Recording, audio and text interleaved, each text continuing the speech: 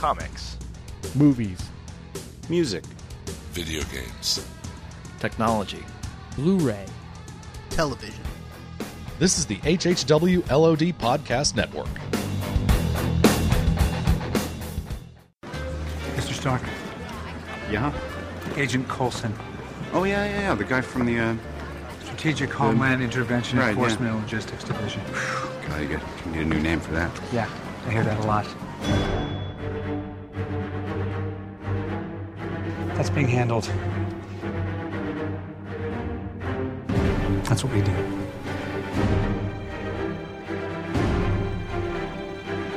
Just call us SHIELD.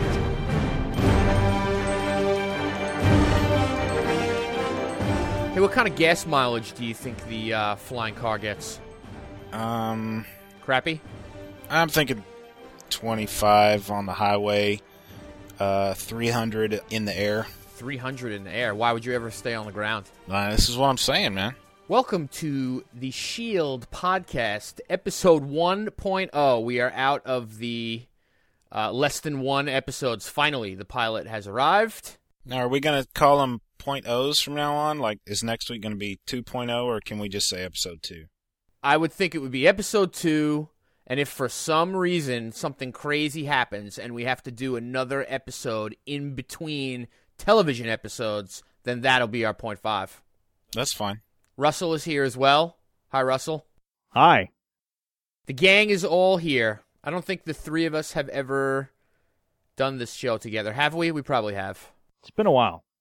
I think we've done it once with the three of us, and then the other times it's just been 2 out of the 3.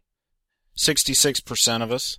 Many, many months ago, the SHIELD podcast was conceived, and we finally got to see the pilot, which a lot of people were talking about for a long time, and Lord knows there was enough footage shown of the pilot in various trailers and teasers and stuff like that. But we got it, finally. Did you guys feel like they showed too much after you watched this first episode? Yes. Really? Did you, what about you, John? I went on media blackout for a while. I stopped watching SHIELD footage after it got ridiculous. I couldn't get enough when I saw a clip somewhere. It was the scene with Coulson and Melinda May, where he talks about, this is where the red tape is made. When I saw that, I would have kept watching more clips had I seen it, but I wasn't spoiled by anything. I mean, I didn't feel like I saw too much. The good thing is, I think all the clips they've shown have just been the pilot episode. So we really haven't seen, I think the only footage of episode 2 or beyond I've seen is just in the, next week on Agents of S.H.I.E.L.D. from the pilot. So I think going into it next week, I'll be a lot more refreshed and not waiting for things I know that I saw in a trailer somewhere. I would agree. I don't think they showed anything out of the ordinary. Conversely or contrastingly, whatever. With The Walking Dead, those 3 or 4 minute trailers they give us each year to promote the new season. I'd say 90% of that comes from the first episode, but there's always something in those trailers that that we don't end up seeing in the first episode. True. So I guess the plan is to just wing it, right? We're not looking to do a point by point sort of linear synopsis. We're just gonna bring up stuff and talk about each episode as we go. I watched the episode last night, obviously, and then with my brother and his wife and my nephew, who's 11, and he loved it. He absolutely loved it. My brother laughed several times. His wife likes I guess I could call her my sister-in-law. She likes the Avengers movies, and I think she enjoyed her time. Maybe she just liked hanging out with family more than the show, but she didn't complain once. So, we had a good time. One thing that I was really surprised with right off the bat, maybe this would be a good way to start, and I forgot to bring this up to Russell in our .9 episode. I was sort of expecting a previously in the Avengers and like a recap of what happened in New York and in the movie, knowing that they were going to be using a lot of that stuff to get us started on the television program. And they really didn't. and they sort of threw us right into like what happened in New York and Chitauri. They were talking about some Chitauri artifacts, and they were throwing different terms out. And I was wondering did anybody watch it with anybody who maybe wasn't as familiar with the Avengers and the movie, if it was a little confusing or if it was easy to just jump into, or what did you guys think about that? My gut feeling about that is that anybody watching this show has seen the Avengers at least once, if not multiple times. So why waste valuable real estate? You've only got 42 minutes to introduce this show. So why waste even a minute of it recapping when probably is safe to say everybody watching this show has seen it? And, they did mention the Battle of New York. She even said, New York, the battle was the end of the world. This is the new world. That's all you need to know. You don't need to know specifics other than all these superheroes were involved. And they did kind of give a quick rundown of the superheroes involved. There was mentions of the God and the Green Monster and the Man in the Iron Suit. Like, they sort of named all of them without naming any of them. Costumed World War II hero, I think they said. From the 40s. Yeah. Yeah. And I like the line where Ward says, I don't think he's technically a god. And she's like, you haven't been near his arms. Yeah. They mentioned Agent Romanoff by name, because when they talked about Agent Ward, they said, they talked about his testing, and he's I think it said second only to Romanoff or close, close.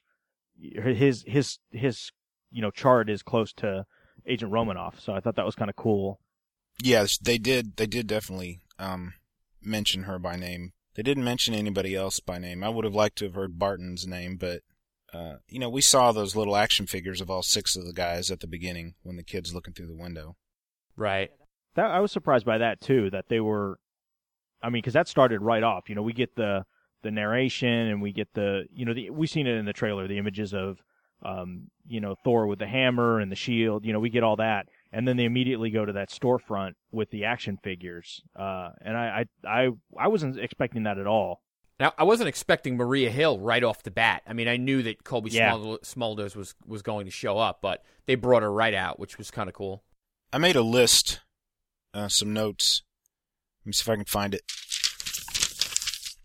No, that's my recipe for lasagna soup. Hang on a second. There we go. Let me just go through 2 or 3 of these, and these all happen at the beginning of the show. Did you guys notice Stark Tower visible in the opening shot? No.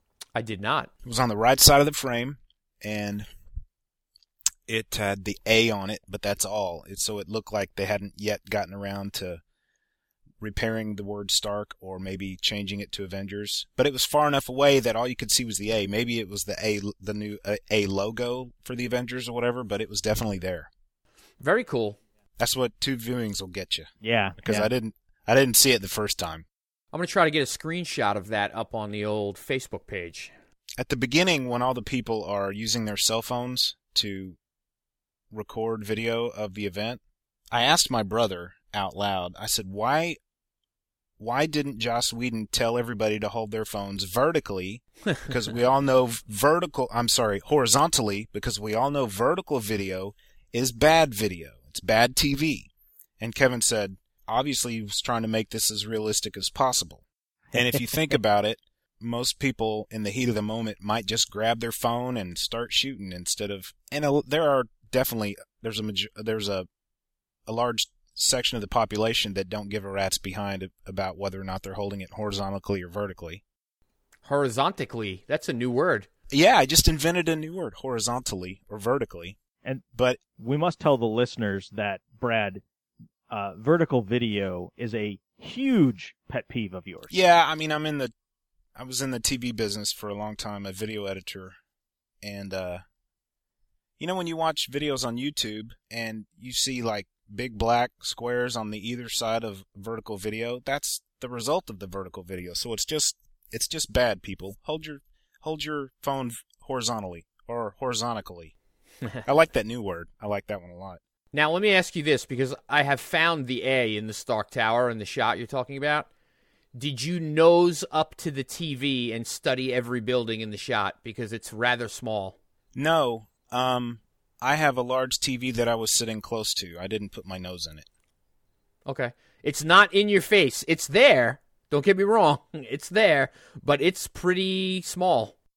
Well, it's definitely not a normal New York building, so it kind of stood out to me as far as what I would think a New York skyline would look like. Right. I mean, you live there, dude. I'm surprised you didn't notice it right off the bat. Nope. I hope we see more of the blonde that was in that apartment. And by more of the blonde, I mean in future episodes. We saw quite a lot of her, in this episode when you talk about the other way, but that seemed kind of random, and she seemed unconcerned, so obviously she's, part of a big bad of something, right? I mean, was that just random? She looked so not put out by what was going on. Yeah, She she's put her definitely coat on and seen. left. Yeah, she's definitely seen that kind of behavior before. That was the message, I think. Yeah, that was, and I think there's a lot of Joss Whedonisms, but to me, on the surface, that scene could have seemed very gratuitous and unnecessary, but I think the fact that he had her, instead of screaming and running around like a maniac, the fact that she just stood there completely disinterested, like, oh my God, this again? Really, guys? This has got to be brought in here again. I think is what made it not seem gratuitous and add a touch of humor to it. She almost kind of rolled her eyes at it. Yeah. That was the only, I mean, speaking of that scene in general, there was a lot of cool things in there with the tech, the way he read the fingerprints on the thing, and then the plate turned into this X-ray scanner type device. I thought that was pretty cool. Him going up on the roof and escaping on a helicopter on a rope, that was the only part of the episode I thought it just seemed kind of cheesy, like maybe over the top, cheesy James Bondish kind of thing going on. But not so much that it took me out. But if I have any small pet peeve or thing that just kind of made me roll my eyes slightly, it was that bit at the end. That didn't bother me so much, the roof escape. It just seemed kind of logical. I'll tell you what has the potential for bothering me is the convenience of the tech they have. I love gadgets, I love technology, I love the newest thing just as much as you guys do, but is technology really going to help them out of every jam that they have on this show?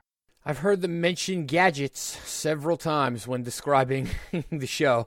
I mean, even at the very end, the third option that Coulson asks Fitz and Simmons, who are a great duo, by the way, love them. The third option he asked them to come up with is a tech solution. It's not our tech, somebody else's. It's not of this world, but nevertheless, it was a tech solution. So I'm kind of hoping that it doesn't devolve into which gadget's going to save the day this week. Yeah, I mean, I agree that could get kind of old, but I mean, if you're going to be true to, S.H.I.E.L.D. as a concept, that's always kind of been a part of what S.H.I.E.L.D. is from the comics and the Marvel Universe in general, is always kind of having these crazy gadgets. I mean, Nick Fury didn't carry a pistol, he carried a needle gun for a long time. And just, there were all, the flying car and all that kind of stuff. I mean, that's just been a staple of Nick Fury as a character and S.H.I.E.L.D. as an organization. So I think some of that is flowing through, but I agree with you, Brad. I think from a serialized TV perspective, I think it'll just get a little predictable if it just turns out that there's a MacGuffin that solves the problem every week, instead of, some of it being solved by their wits or by, brute force or what have you. Speaking of tech, the little flying gizmos that Fitz called, one of them he called Bashful, and then, I don't know if you caught it, but he was singing hi ho, it's off to work we go. Yeah. How many of those little gadgets do you think would have risen up out of the suitcase and went about their business? 7, right?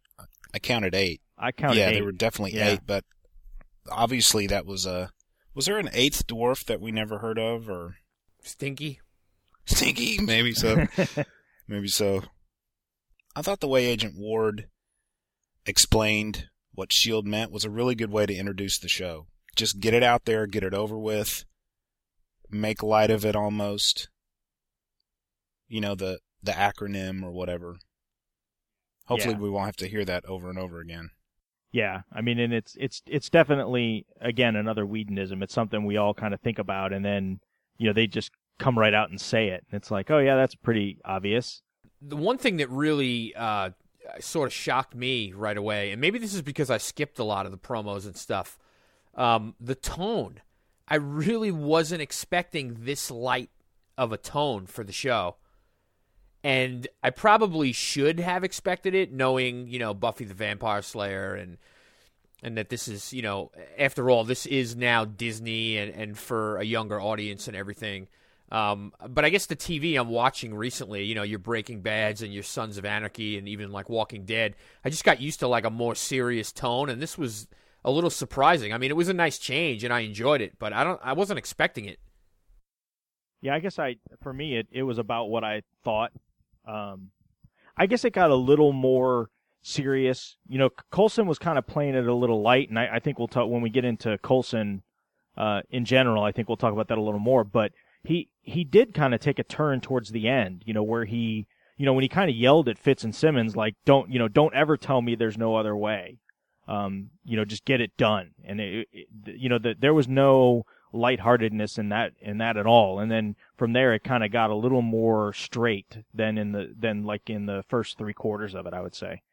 Yeah, I mean, right off the bat with the when he comes out of the shadows, yeah, and he makes the crack. Oh, I'm sorry, it was dark in the corner. I think there was a bulb out or something like that. I mean, right away that was like jarring. I was like, wow, that was I laughed. I mean, it was funny, but just different, I guess.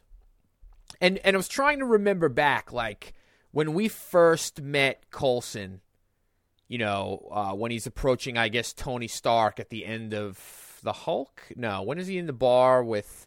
We first see him in Iron Man when he keeps trying to have a debrief with Tony in the first right. Iron Man, and Pepper and Tony just keep blowing him off. And in that setting, they're playing him against Tony Stark, the playboy. So I seem to remember him as being, like, very dry and, like, no sense of humor at all. Oh, yeah. Like, total killjoy type of character. And I guess, they've evolved him over time. And for him to be the focus of this show, they certainly had to give him, like, a bigger personality and stuff. What came first, Iron Man 2 or Thor? Iron Man 2. Okay. Well, he obviously, started having a sense of humor there. But he still played it pretty dry. I mean... He did, but he said, I'm authorized to. If you try to leave the premises, I'll tase you and watch Super Nanny or whatever he said. I'll watch you drooling in the corner. I'll leave you drooling in the corner while I watch Super Nanny. And then in Thor, he had a little bit of dry humor too. Is this one of Stark's? I don't know. He never tells us anything, or yeah. He just seemed. But you're right. The first movie, he was not that way. It just kind of evolved, and I like it, and I didn't mind any of the... That's one of the reasons I liked it so much. I mean, especially in Avengers when he's talking to Cap, he's got the fanboy thing going on. Yeah, which I guess we could talk about it now, because since we're kind of hinting around at it, but, obviously Coulson, quote-unquote dies towards the end of the Avengers. It's kind of the catalyst to get them to work as a team and to complete the mission. And at the beginning, Ward thinks that Coulson's dead. Coulson comes out, acknowledges the fact that, yes, he was dead for a brief amount of time when, as he put it, he was shanked by the Asgardian Mussolini, which I thought that was pretty funny. And then he says, well, and then, Fury put me on in Tahiti to recuperate, and he talks about it being a magical place, which at first I thought, okay, well, is that a hint to something? Like, is he trying to say that, Tahiti was magical? And then, they make a point of saying, Ron Glass says, well, he doesn't know or something like that, and Maria Hill says he can never know. So obviously, I think that's going to be a big point that plays forward. We kind of knew that going into the series. But it makes you wonder, because of his change in demeanor. He seems a little more, like, John, like you were saying, a little lighthearted. He's smiling more. He's kind of a little more aloof than what we see, the very straight-laced, by the book, Coulson. Even when he's kind of cracking a joke, he does it very dryly. And in this, he seems like when he talks to Melinda May and says, "Oh, this must be where they make the red tape," and then the bit where they give Ward the truth serum. So it makes you wonder, like, is this the real? I think there's a lot of theories out there. I mean, one that we kind of talked about before is Coulson an LMD, or was the old Coulson an LMD? And by that I mean a life model decoy, which anybody that follows the comics at all, that's a huge trope with Nick Fury and S.H.I.E.L.D., is that everybody has a life model decoy, which is an android replica of that individual. And anytime you think somebody's dead, it's always a life model decoy, or somebody's in trouble, it's always a life model decoy. So that's one. The other could, maybe he was revived through some sort of either Asgardian or alien technology, and maybe, when he talks about Tahiti being magical, maybe they found a way to transport him to Asgard or something, or one of the 9 realms to heal, and they're just playing coy with that. I don't see this Coulson that we're getting now being the LMD. Just because after they reveal that, which might be at the end of season 1, I mean, I don't think it's something that they're going to string out forever, not knowing the deal with Coulson. I think at some point it will be revealed. Let's say it's the middle of season 1 where we find out what the deal is.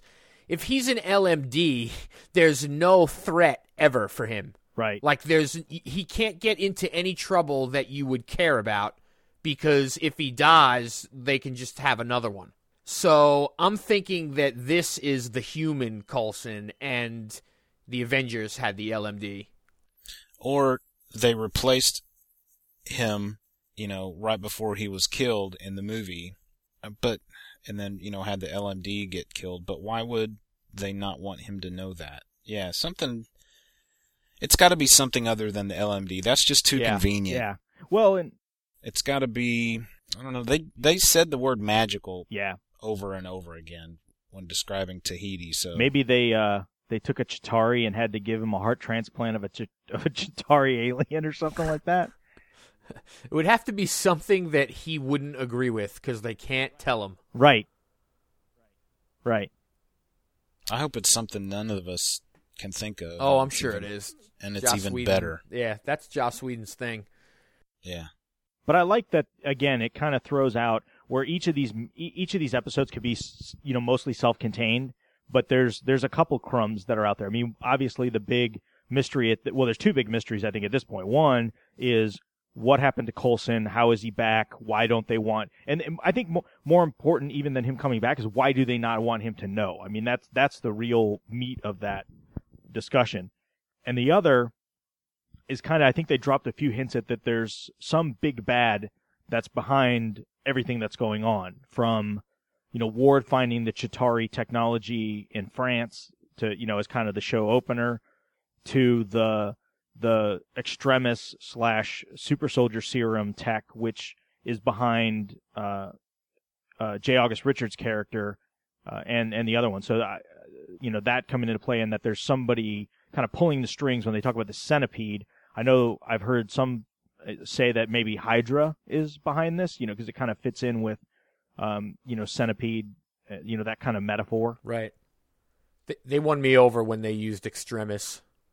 Yeah, that was pretty awesome. Yeah. There was one thing that Hill said, and I couldn't tell what she was saying, even when I rewound it.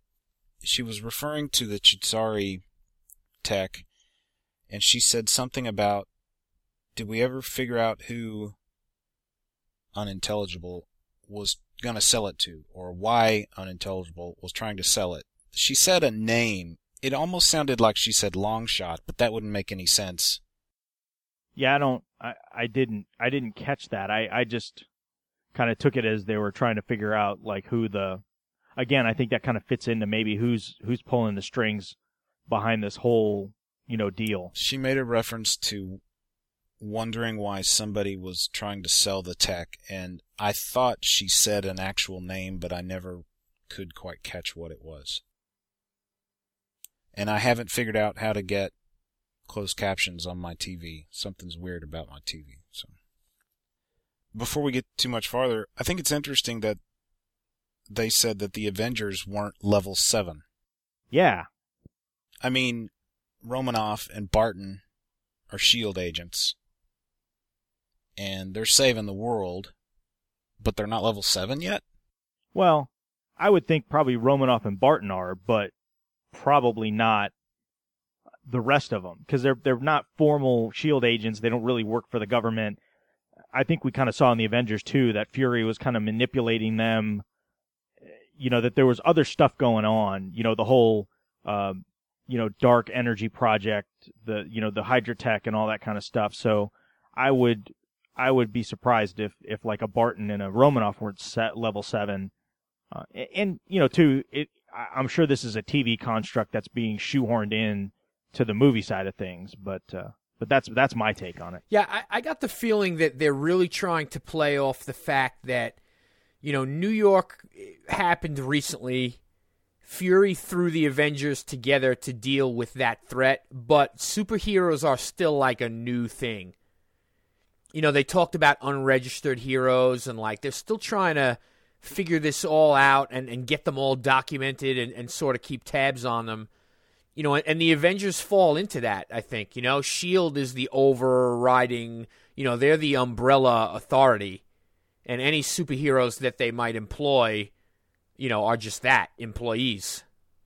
Another thing that Hill said that caught my ear was she talked about heroes. They were referring to them as unregistered gifted.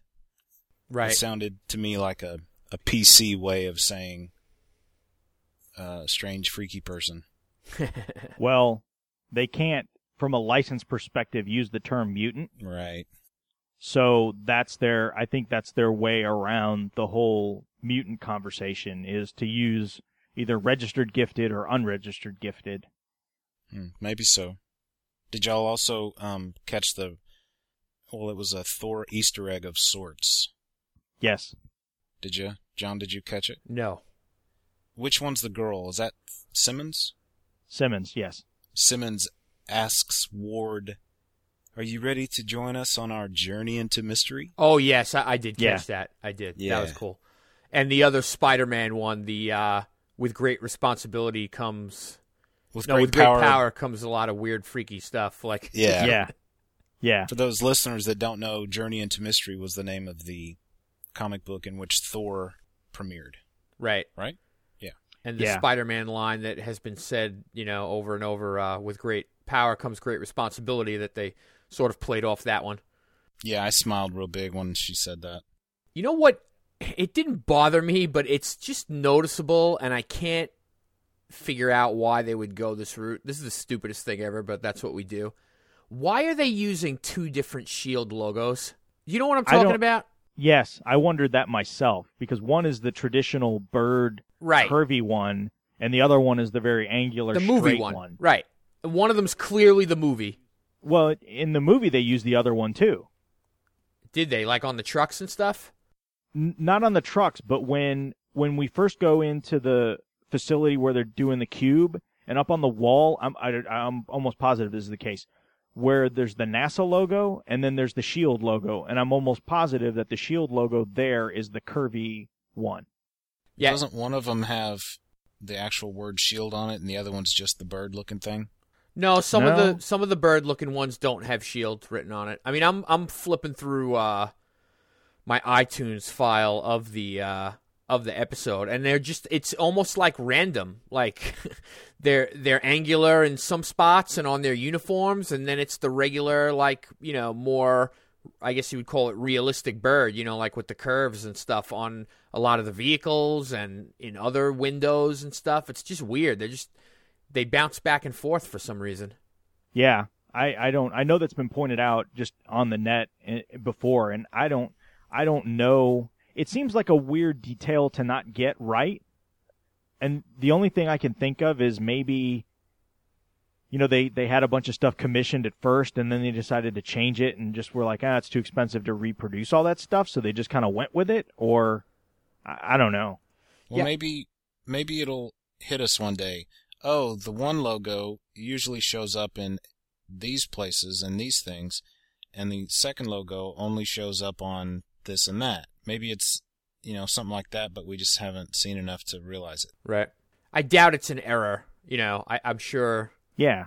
There's some reason behind it. I will try and keep my eye out for some sort of pattern. You already mentioned it, but I wanted to mention again that truth serum bit was unexpected, and I loved it. I mean, it totally did not go the way I expected it. The only thing I didn't care for was when the guy says Gramsci.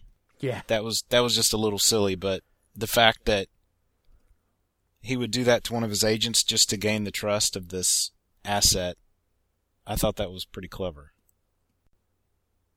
Now, does Skye, I'm referring to, is her thing, I call it an organization, but I think as far as we know, it's just her right now that's doing the hacking and like posting the videos and stuff.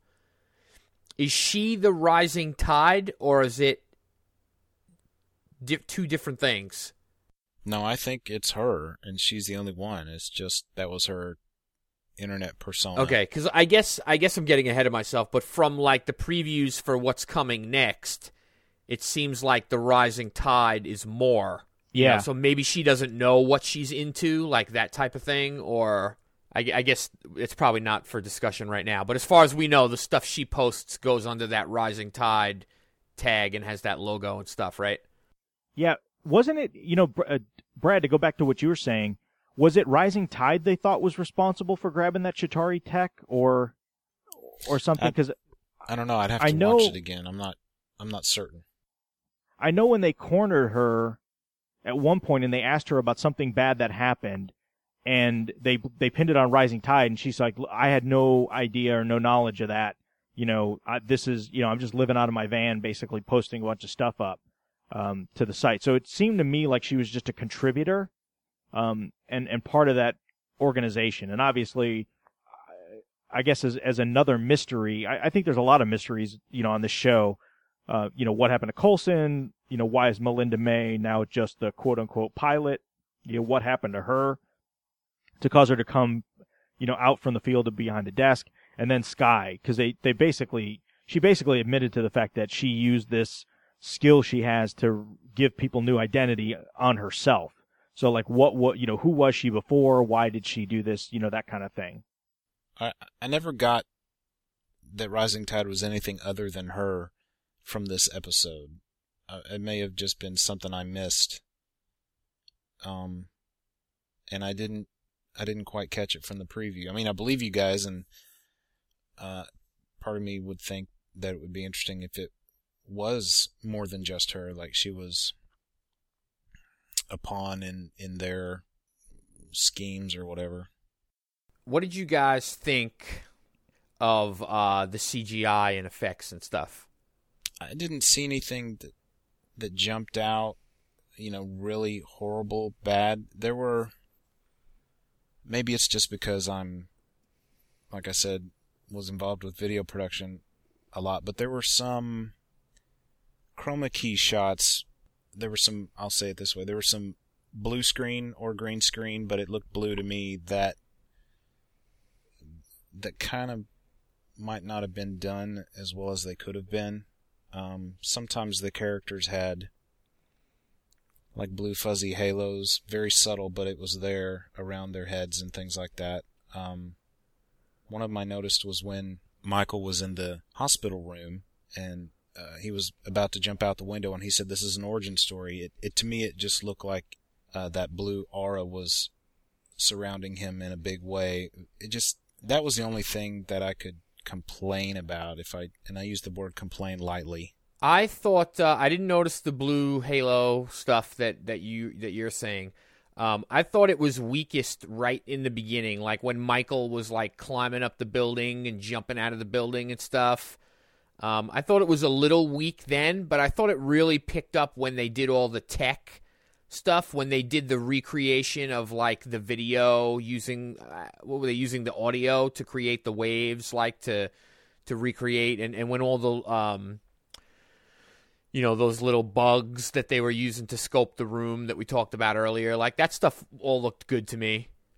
Just like I said, a little bit in the beginning with the jumping and the scaling of the building and stuff, I thought was a little off. And maybe when Michael had hit some people that like flipped really far in the air and stuff like that, It might have been a little hokey. I mean, not bad for TV at all, but I guess when we're seeing Marvel stuff, we're so used to big budget movies. I didn't think anything was hokey. I know what you're saying about him climbing the wall, but for a TV budget, I thought everything looked really good. Yeah, that's what I would say. For a TV budget, I thought the CGI looked pretty good, but does it hold up to movie level, Avengers level stuff? Obviously not. But it definitely wasn't enough to annoy me, irritate me, or even take me out of it. Cool. What else you got on your list, Bradley? I thought it was funny when Skye referred to Ward as the T-1000. Yeah. Yeah. That was pretty funny. I'm really going to be a big fan of Joss Whedon's writing on this. Earlier, I'd mentioned a couple of things that weren't S.H.I.E.L.D. related. Did you guys see the new Thor trailer that they showed? Yes. That was pretty awesome. Lots of really good new stuff in it. Yeah, and it's funny, I was telling John when we recorded Point 9 that one of the things I read was the Entertainment Weekly article with Joss Whedon, and apparently he was called in, Alan Taylor, the director of Thor: The Dark World, called him in to London to kind of script doctor some stuff, and apparently he literally flew in, stayed for a day, cleaned up a few lines, and then flew back out. And there's a line in the Thor: Dark World trailer where she says, you were in what did she say? You were in New York, and I forget what he said. Like I was busy, or I was stopping an invasion, or something like that. And she says, well, that's, what kind of excuse is that, or something like that. And it's like, oh, it's a pretty good one actually. I definitely kind of took that as one of the lines that he had some hand in. But the more I see of Thor: The Dark World, I think I'm going to like this one more than I did the first one. Yeah, it really looks good, and I would agree that little conversation between the two of them, it tasted like Joss Whedon. Yeah. The other thing I was going to mention was, did you guys see the Star Wars Pringles commercial? I don't think I saw that. I saw the Angry Birds Star Wars commercial. It was a Pringles commercial, and it was in an office setting, and this guy was Darth Vader came in drinking coffee out of a Galaxy's Best Boss cup, and then they started having a lightsaber fight, and then it cut back to reality, and it's just the guy holding a Pringles can, swinging it around, making lightsaber noises. No, I didn't see that. It was pretty funny, actually. Just going through my notes, too, I got a couple things. One of them was, it looked like, I don't know, when Coulson was first talking to Ward and they talked about having the helicarrier, that basically their base of operations is an old, S.H.I.E.L.D. transport that they've kind of confiscated for what they're doing. And he goes to tell Ward a joke and then gets interrupted and then just basically says, well, I was going to tell a joke, but you killed the mood. I thought he was going to tell like a, part of the joke in the Marvel comic universe is the whole, every time a S.H.I.E.L.D. helicarrier is up in the air, it ends up crashing. Something tells me he was going to tell some sort of joke related to the fact that the helicarrier always crashes or something to that effect. Yeah, that would have been funny, and it seems like there's going to be some inside baseball here. I mean, he's not shying away from it. Right. Did you catch the Project Pegasus reference? I seem to recall them saying it now that you mention it. Same here, but I'm not familiar enough to know what that is. Well, it's funny because they mentioned it with all the other, crazy stuff going on, and one mention was made to Project Pegasus in New Mexico, which, for those that don't know, Project Pegasus in the Marvel Universe is kind of this research facility that they ended up basically turning into a prison, and all these crazy villains in the Marvel Universe end up getting housed there. In the Marvel Universe, it's in the Adirondack Mountains in New York, but they mentioned it being New Mexico, which makes me wonder if it ties in, if they're trying to tie it into the Hulk somehow. Right.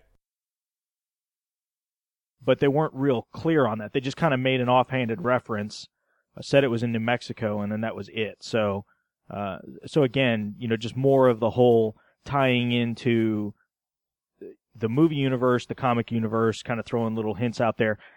And what's cool about that stuff is even if you're not familiar with it, you'll just take it as like an offhanded reference and just move on. Like it's not distracting enough.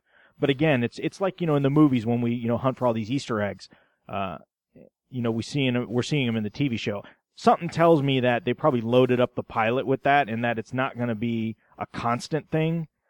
Because I think if it went on for too long, it might be a little distracting to constantly have these, in-joke references. But I think if they sprinkle them in there often enough, I think it'll be kind of fun.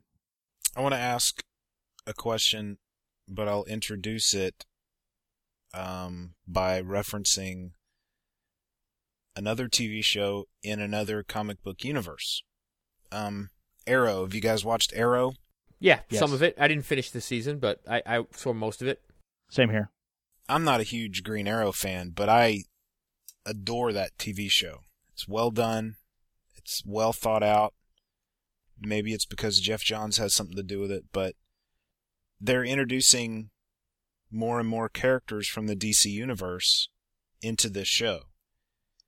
And apparently, shortly after S.H.I.E.L.D. debuted last night, they announced a new Commissioner Gordon TV show, which feels a lot like DC's version of Agents of S.H.I.E.L.D. TV show. You know what I'm trying to say? Yeah, definitely. Yeah. So, DC seems to have the TV thing down, where Marvel seems to have the movie thing down.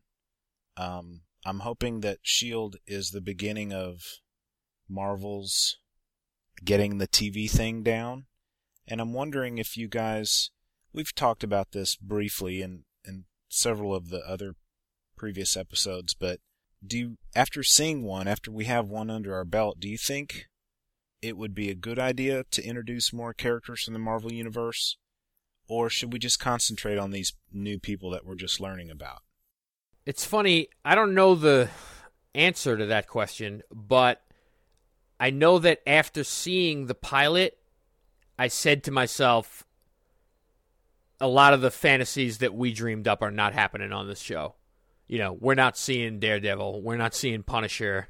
This show is going to be about these characters that they've created, and Agent Coulson, and occasionally Maria Hill, and, Robert Downey Jr. is not stopping by.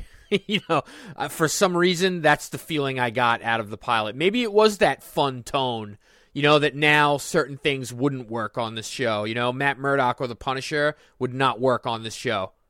Yeah, I'm kind of hoping, based on what we saw just in the pilot. And, the other thing to keep in mind is a lot of times the pilot will have one tone and one look, and there's usually such a gap between pilot and regular season that we could see some differences in episode 2 going forward. So we could see a slight tonal shift.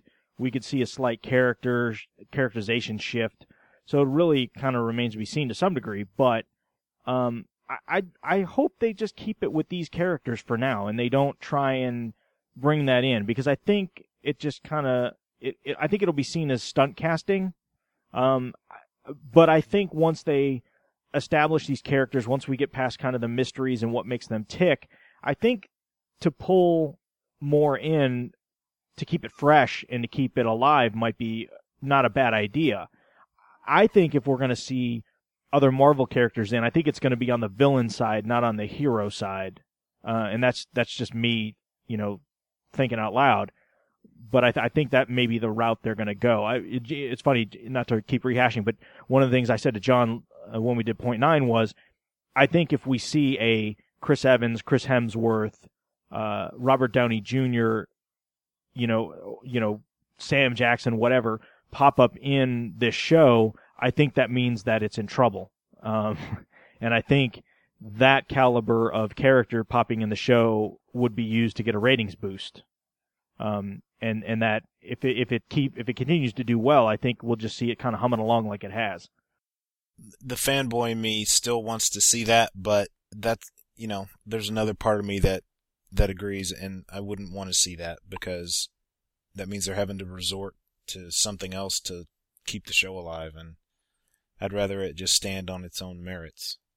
Yeah, I mean, we kind of touched on it before, but the fact that they brought Extremis into it really surprised me. I mean, I was not expecting that at all. They made mention at first about the super soldier serum and that crazy tech thing that was on, J. August Richards' arm that was giving him his powers.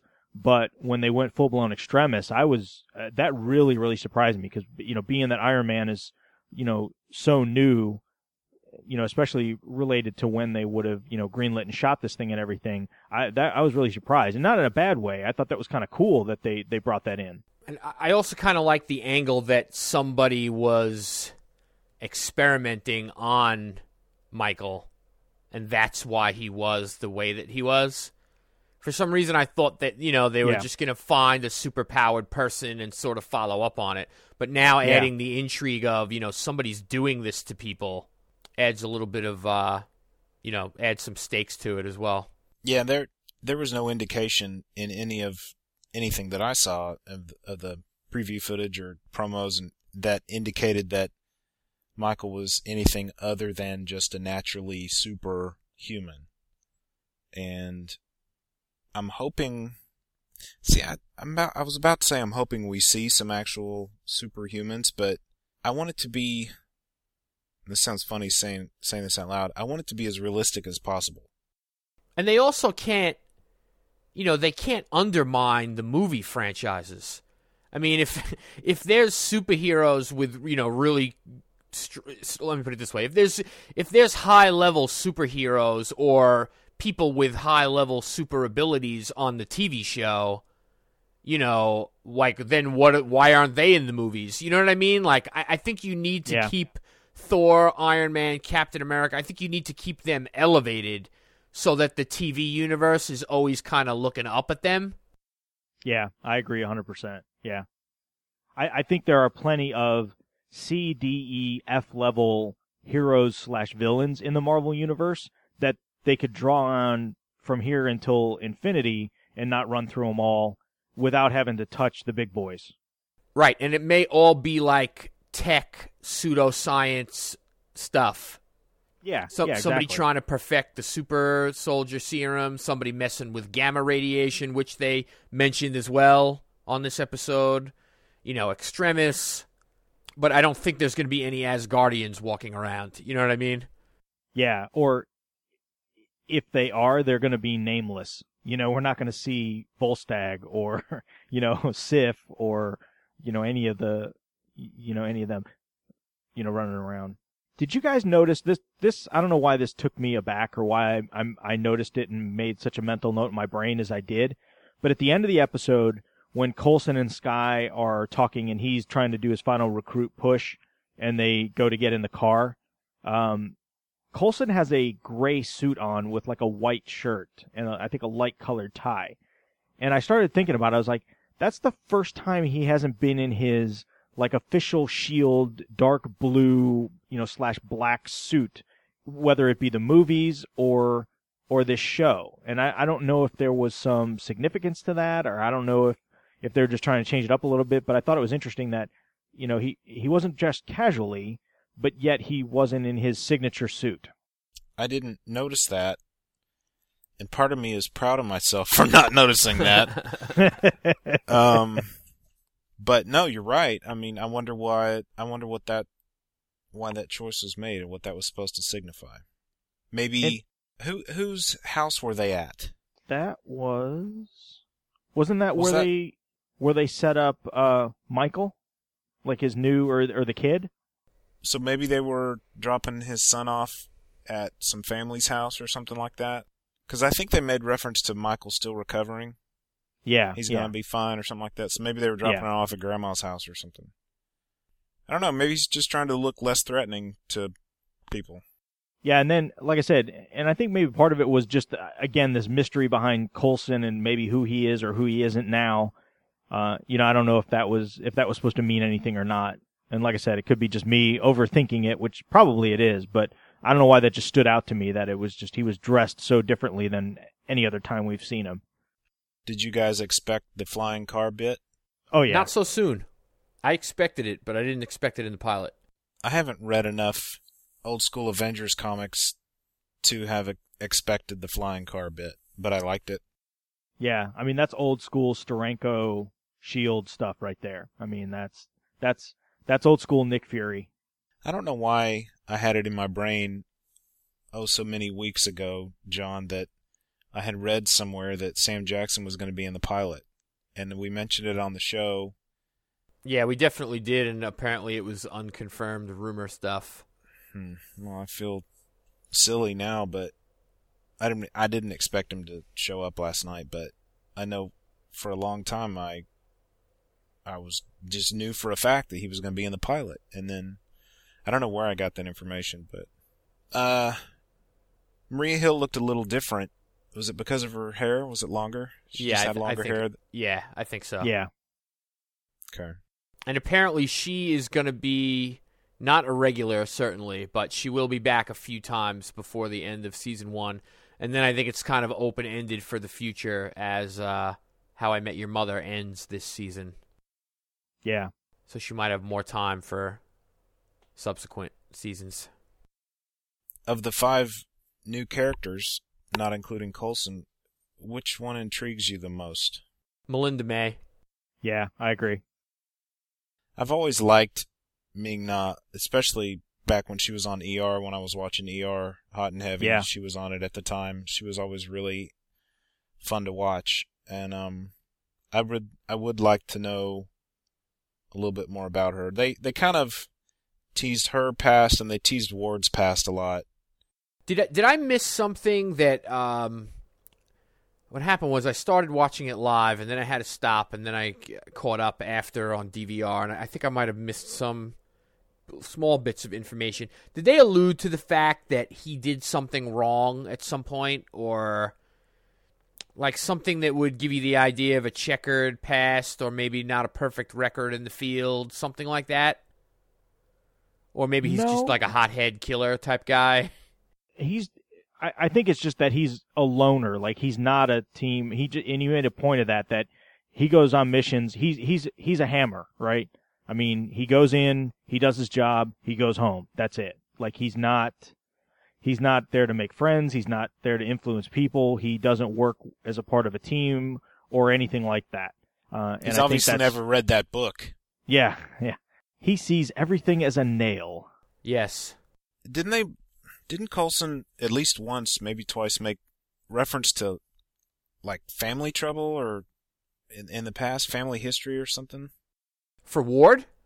Yeah, I thought he made a couple of references to Ward's past, one of which I could have sworn he said something about his family history or something.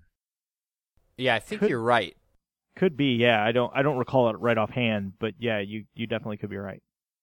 I'm gonna watch it again, not anytime soon, but definitely before next episode. Speaking of next episode, there was an interesting bit in the preview for next week where the announcer says, "Trust us, you'll want to see the end of each episode." Like something big's gonna happen in the end of each episode, or I just found that to be kind of odd. Yeah, that was a strange promo. That's kind of yeah, I thought that was odd too, and I think maybe I was a little concerned that they may be overselling it, but that's kind of a Whedon trope as well. I mean, Whedon, if you watch Buffy or you watched Angel or even Dollhouse, he didn't do it so much with Firefly, but those 3 shows, there was always usually some kind of stinger at the end that wasn't like a cliffhanger, but something out there that usually dropped some, knowledge on you to lead to something down the road. And sometimes it wouldn't pay off for 2, 3, 4, 5 episodes away, but there was usually always something at the end, like I said, that little stinger at the end of the episode after the main plot line was resolved to carry you through. And so it may be that this is just something that they plan on doing with this show as well. Now, did he... I'm looking up the episode on IMDb because I want to know just how involved Joss Whedon was. Like, did he, there we go, Agents of S.H.I.E.L.D., did he help co-write this episode? Is he going to co-write a lot, or is it only going to be up to his brother and Marissa? By the way, I just found out recently that Marissa Tancharoen, I think that's how you pronounce it, she was actually in the Dr. Horrible video that they made years ago during the writer's strike. Mm-hmm. Yeah. I had no idea that she was in that video, but it's neat to put a face to a name. My understanding, just and from reading that interview with Joss and everything, that he had a heavy hand in the pilot. He directed the pilot. It's kind of like his concept, the show in general. Like he's come up with the main concept for the show. But my understanding is, other than coming in and kind of peeping his head in every now and then, from here on out, it's pretty much Jed Whedon and Marissa Tancherone that are taking lead on the show as a whole, because he's just way too busy. Like Age of Ultron, the second Avengers movie, is really gearing up, especially the pre-production, casting, everything else is in high gear right now, even though the movie's a little less than 2 years away. But he just really doesn't have the time to dedicate to this show. Okay, I'm looking at the IMDb page now, and on IMDb pages for TV shows, they'll reference a number of episodes, like Clark Gregg plays Phil Coulson for 3 episodes or whatever. Right. The greatest number of episodes that they reference on this page is 3. So perhaps this hasn't been updated in a while, but it does say under series writing credits that all 3, Marissa, Jed, and Joss, are credited for 3 episodes. That could this could have just been a template that was built for the show. It could have been, it just needs to be updated, and maybe he's really not actually writing 2 additional episodes, but and writing credits are funky too. I mean, just in general, when you talk about movies, TV, whatever, the way that whole thing is done, to give official credit and that kind of thing, it's kind of funky how that all lays out. I mean, you'll see it in movies where sometimes when it's multiple people, you'll see like 2 people's names separated by an ampersand, and sometimes they're just listed one under the other, and that has some sort of meaning. So sometimes if you have a certain involvement, you're listed, one way or another. So yeah, that could mean he had direct hand, or maybe not so much. Hey, Brad, I did find a little reference to Grant Ward and the family comments. Okay. It says, we're told that Grant Ward has problems playing nice with others due to his family background. Okay. Yeah, I could have sworn he said something about family. Yeah, so that's definitely one of the small questions coming out of this episode. Did y'all catch who's doing the music for the show? Bear McCreary? Yeah. Friend of the Brother podcast, Walking Dead TV podcast on our network. We interviewed Bear McCreary on that podcast a couple years ago when Walking Dead was starting out.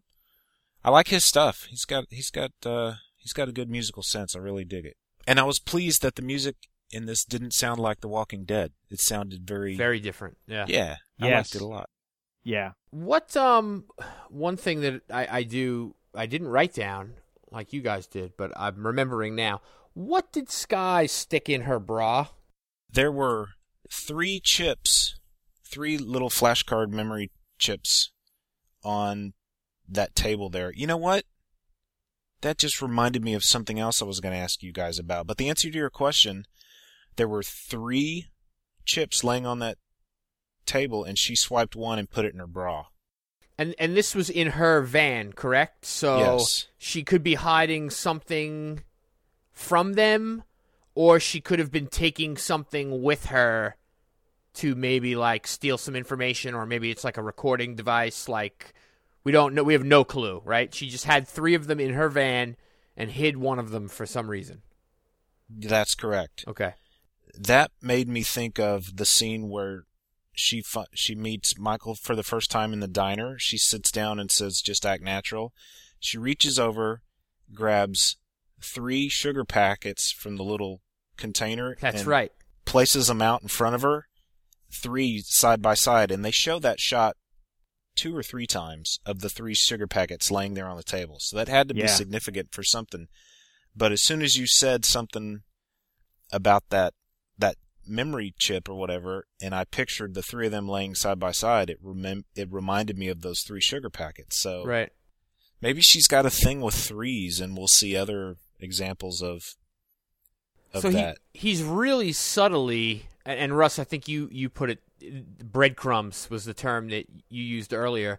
He's really very subtly laying out some breadcrumbs for us to follow for the characters.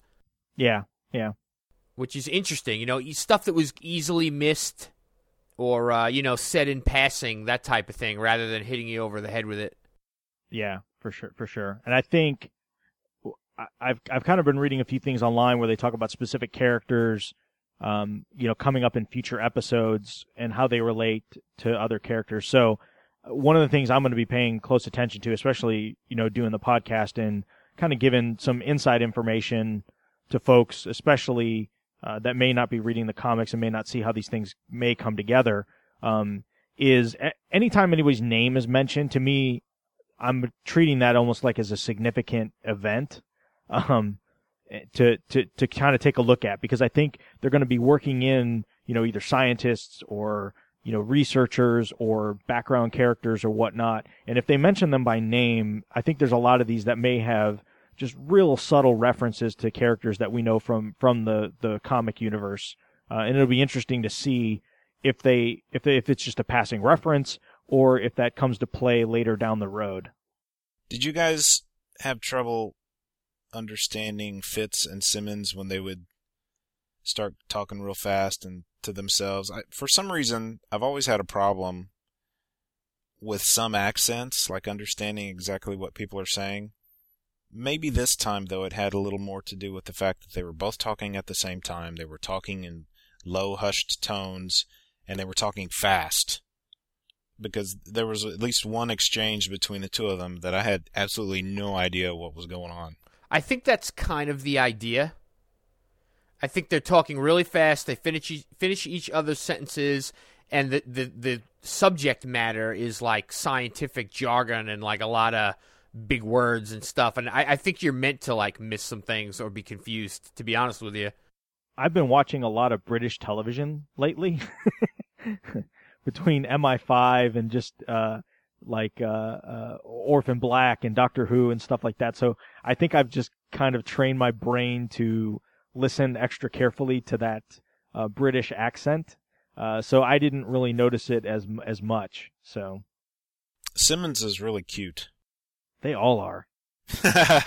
Yeah, we're going to have to... I mean, that's just... Again, it's kind of like Arrow, Brad, a show you mentioned. Like, it's just... You just have to kind of go with it that all the 23-year-olds have these super important jobs and are, like, super highly trained. And Oliver Queen is devastatingly handsome. Yeah. I'm not and that afraid law to say firm it. that what's-her-name works at is just like a modeling agency. Yeah. Yeah. Ming-Na Wen is no slouch either, and she's, pushing 50 or right at 50, I would say? Yeah, no, heck no, she looks great. Yeah, I agree. I'm excited. I'm happy. The end result is that I'm just really happy and pleased. Like you said, we've been dreaming about this, and it's finally here. It finally happened. It's a good day to be a geek, man. It just really is. Yeah. And it's a good day to be a Marvel fan. I mean, that's the thing, man. Yeah. Just to be a Marvel fan in today's world we're just lucky.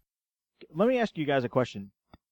Did this feel like an ABC show? Like, to me, when I was watching it, I was like, it felt like watching, the ABC dramas, like Lost or or any of the other ones. It just, there's just something about it. Like, if somebody sat me down in front of this, it just felt like, I don't know, I can't explain it, but it just felt like it fit on that network.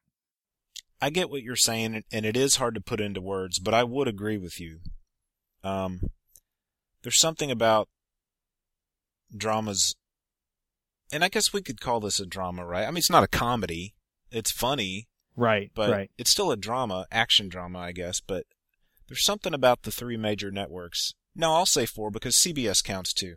There's something about those shows on the respective networks that definitely, they do have a feel to them, and it is hard to put into words. But yeah, I mean, this felt like an ABC show. Fox shows feels like they're going to be canceled. Yeah. Yeah, and this one didn't have a sense of urgency to me. Fox recently premiered a half-hour comedy called Dads with Seth Green, and I watched the first episode, and the whole time I'm watching that, it just felt like they knew they were going to be canceled. I don't know how else to say it, but this one felt safe. It has to be one of the safest bets in the history of television. Yeah. Yeah. We said it before. I know, at least I have on the show. If this thing is even mediocre in the ratings, I think it sticks around just because it's a huge mouthpiece for the movie side of things and vice versa. Right. And as we found out early today, I guess it was better than mediocre in the ratings. Yeah. I guess it was, a 6.2 overall and a 6.9 in the demographic that they feel is most important? I thought it was, I thought it was 4.6. So it delivered 11.9 million viewers and a 4.6 in adults 18 to 49. So in the key demo, it did a 4.6, which is pretty darn good. And for overall viewership, I guess it's had the highest fall premiere of any network show in the last 4 years. The only thing that scares me is the show that it beat for the highest ratings in the last 4 years was V. And that did well its first season, and then just completely fell off the rails for season 2. And the key for these shows, as we've done some television podcasts now, and we've learned about ratings a little bit, the key is the second and third episode. Like, the pilot's going to be way and above the most watched. Maybe Walking Dead broke that rule. It really picked up steam as it went. But for the most part, everybody's going to check out the pilot on network TV, and then you got to hope you have strong numbers after that. Yeah, for sure. I mean, I thought this was a huge gamble putting this on Tuesday at 7 against NCIS, which kind of historically for dramas is like the highest rated show on television. I mean, not counting American Idol and some in the reality stuff. Yeah, but as far as highest scripted show. You're right. So I thought that was a huge gamble, and NCIS's numbers were down, so it seemed and The Voice's numbers, I guess, held steady, which was the other show it went against. So given the competition, I'm really surprised at how well it did, and it looks like. Not sure exactly when this episode will go up, but Thursday they are replaying the pilot of Agents of S.H.I.E.L.D. So they're really trying to do what they can to get all that viewership in to catch it. I wonder if it's replacing a show that normally airs on a Thursday. I don't know. I know all of the fall stuff hasn't kicked in yet, so it could be they maybe spread stuff out to give it a little... I mean, this isn't uncommon for networks to do this where the week of a premiere, especially high-profile thing, that they show it again, usually like on a Friday or a Saturday. So it could be they just purposely goosed some room in the schedule and are going to bump some other kind of rerun or something like that to let this play out. Maybe we should check and see what some of our listeners have to say. Yeah, we got a couple of Facebook comments. We have a nice S.H.I.E.L.D. podcast Facebook page. If you want to go over and like it, you can follow the action. We try to get some discussion going. We'll let you know when our shows are up first there. I put up the picture of the New York skyline that Brad mentioned earlier, so we kind of keep it fresh when we can. Let's see. Mike says, Coulson is probably a life model decoy. I really dig his stark car, and the character Skye seems to be more complex than she lets on. I agree with most of that. I think we covered some of that stuff about the life model decoy possibilities. I don't know, something about Skye. She's definitely got more going on than we've seen, but I thought she was maybe a little over the top, Chloe Bennett. I thought she did a little sort of a caricature version of the hacker chick. I don't know. How'd you guys feel about her? I think she was, to me, she just had Joss Whedon wrote me, written all over her. I mean, she was just the most Whedonly, if that's even a word, Whedon-esque written character in the show. So I'm hoping they kind of tone that down a little bit, because I agree. At times it kind of seemed a little over the top. We also got messages from Dennis and Jason, who were both asking if Coulson is an LMD or a robot. So I think we've, there's not much more we can guess about that. My guess right now is no, for the reasons we talked about, but I could see there being some LMD in there. Maybe the Avengers Coulson was an LMD, or maybe there was some kind of switch with an LMD somewhere, but I think the Coulson we're seeing now is a legitimate human Coulson. I would hope so. Yeah. Victor also commented, we had been talking a little bit recently about television shows that run concurrently with movies. And he brings up some Super Sentai Notes, which is the series that Power Rangers draws its source footage from. I guess the Japanese television show. And he says that ran concurrently with a bunch of the movies and stuff. So it does have a precedent for being able to happen. I don't know that we'll see that. They're definitely referencing the movies, but so far really only the Avengers. I mean, I guess they referenced Iron Man by saying, what was the line? He said, like, a couple of days ago, everybody thought the coolest thing was the guy in the iron suit, and then New York happened, like something to that effect. Right, Yeah. Well, an Extremis, I mean, is a definite, nod to Iron Man 3 for sure. Right. Oh, right. If they want to, bounce the show in and around the Avengers proper movies, I mean, that's a no-brainer, because Avengers more than likely will always show up in the summer. The fringe characters, the individual characters, they have their time at the beginning or the end of the year, but Avengers is always going to be a summer tentpole movie, so it's possible they could set up, if they really wanted to, they could set up the movie by referencing it, in the last few episodes of S.H.I.E.L.D. season. Right. Yeah, I almost see this more as, and I can't remember if we've talked about this before, but the comic book Damage Control, written by Dwayne McDuffie, where the premise of that comic was the people that came up and cleaned up after all these heroes and villains kind of had their big, fight, where they talk about they talk about what happened maybe in the battle or what caused all this devastation and destruction, but it was their job to kind of clean it up and to make it right. So I kind of see S.H.I.E.L.D. acting that way to some degree. Like, they'll reference things that went on tangentially, but not directly. Like, you're not going to see, I don't think we're going to see concurrent events. Like, S.H.I.E.L.D. characters doing something in a portion of the movie that they just didn't film on screen, but they were, it was happening at the same time. I always think it's going to be kind of a after the fact kind of concept. Do we want to maybe rate this pilot episode? Sure. I will give it 4 out of 5 flying cars. I liked it. It definitely won me over with a couple of the hardcore comic references and the jokes. Again, I was a little taken aback by the light tone. Definitely fun, but I don't know that it will be my wheelhouse if it doesn't get a little more serious. But I'm going to give it a 4, and it was a good episode, a good start, and hopefully there's a little room for improvement, into that 4.5, 5 area. I'll give it a 4 1/4. And I think I liked it a little bit better than the rating, but being that it's a pilot, and pilots are traditionally a little weak in general, and to give it room to grow. So if there's an episode that blows me away, I'm not right at the 4 3/4, 5 threshold. So I will say 4 1/4. But overall, I really liked it. I just think it fired on the right cylinders. I think it had the right tone to give it mass appeal.